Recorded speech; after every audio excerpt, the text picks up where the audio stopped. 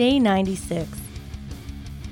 There is a populace of what I refer to as bubble Christians that sit on the polarized end of things, touting exclusivity above all, blindly brandishing Christian rhetoric, and giving the rest of humanity all the reason in the world to oppose them.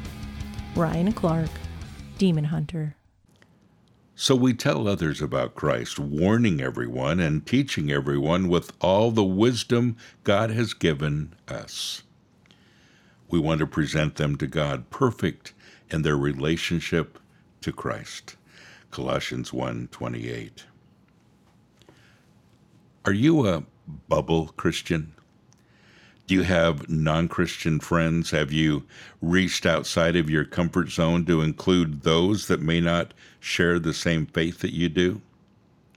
These people who Ryan refers to as bubble Christians only have people around them with the same worldview. And this is not the way Christ asked us to live. Unless you're a friend and have earned the right to speak into someone's life, you'll simply seem like yet another Bible thumper. But are you in a Christian bubble? It's time to break out. There's really nothing to be afraid of. It's all about establishing meaningful relationships and asking people questions about life.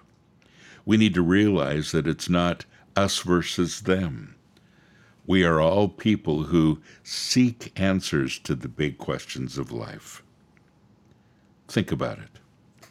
Be honest with those around you about the struggles and the joys of your life today.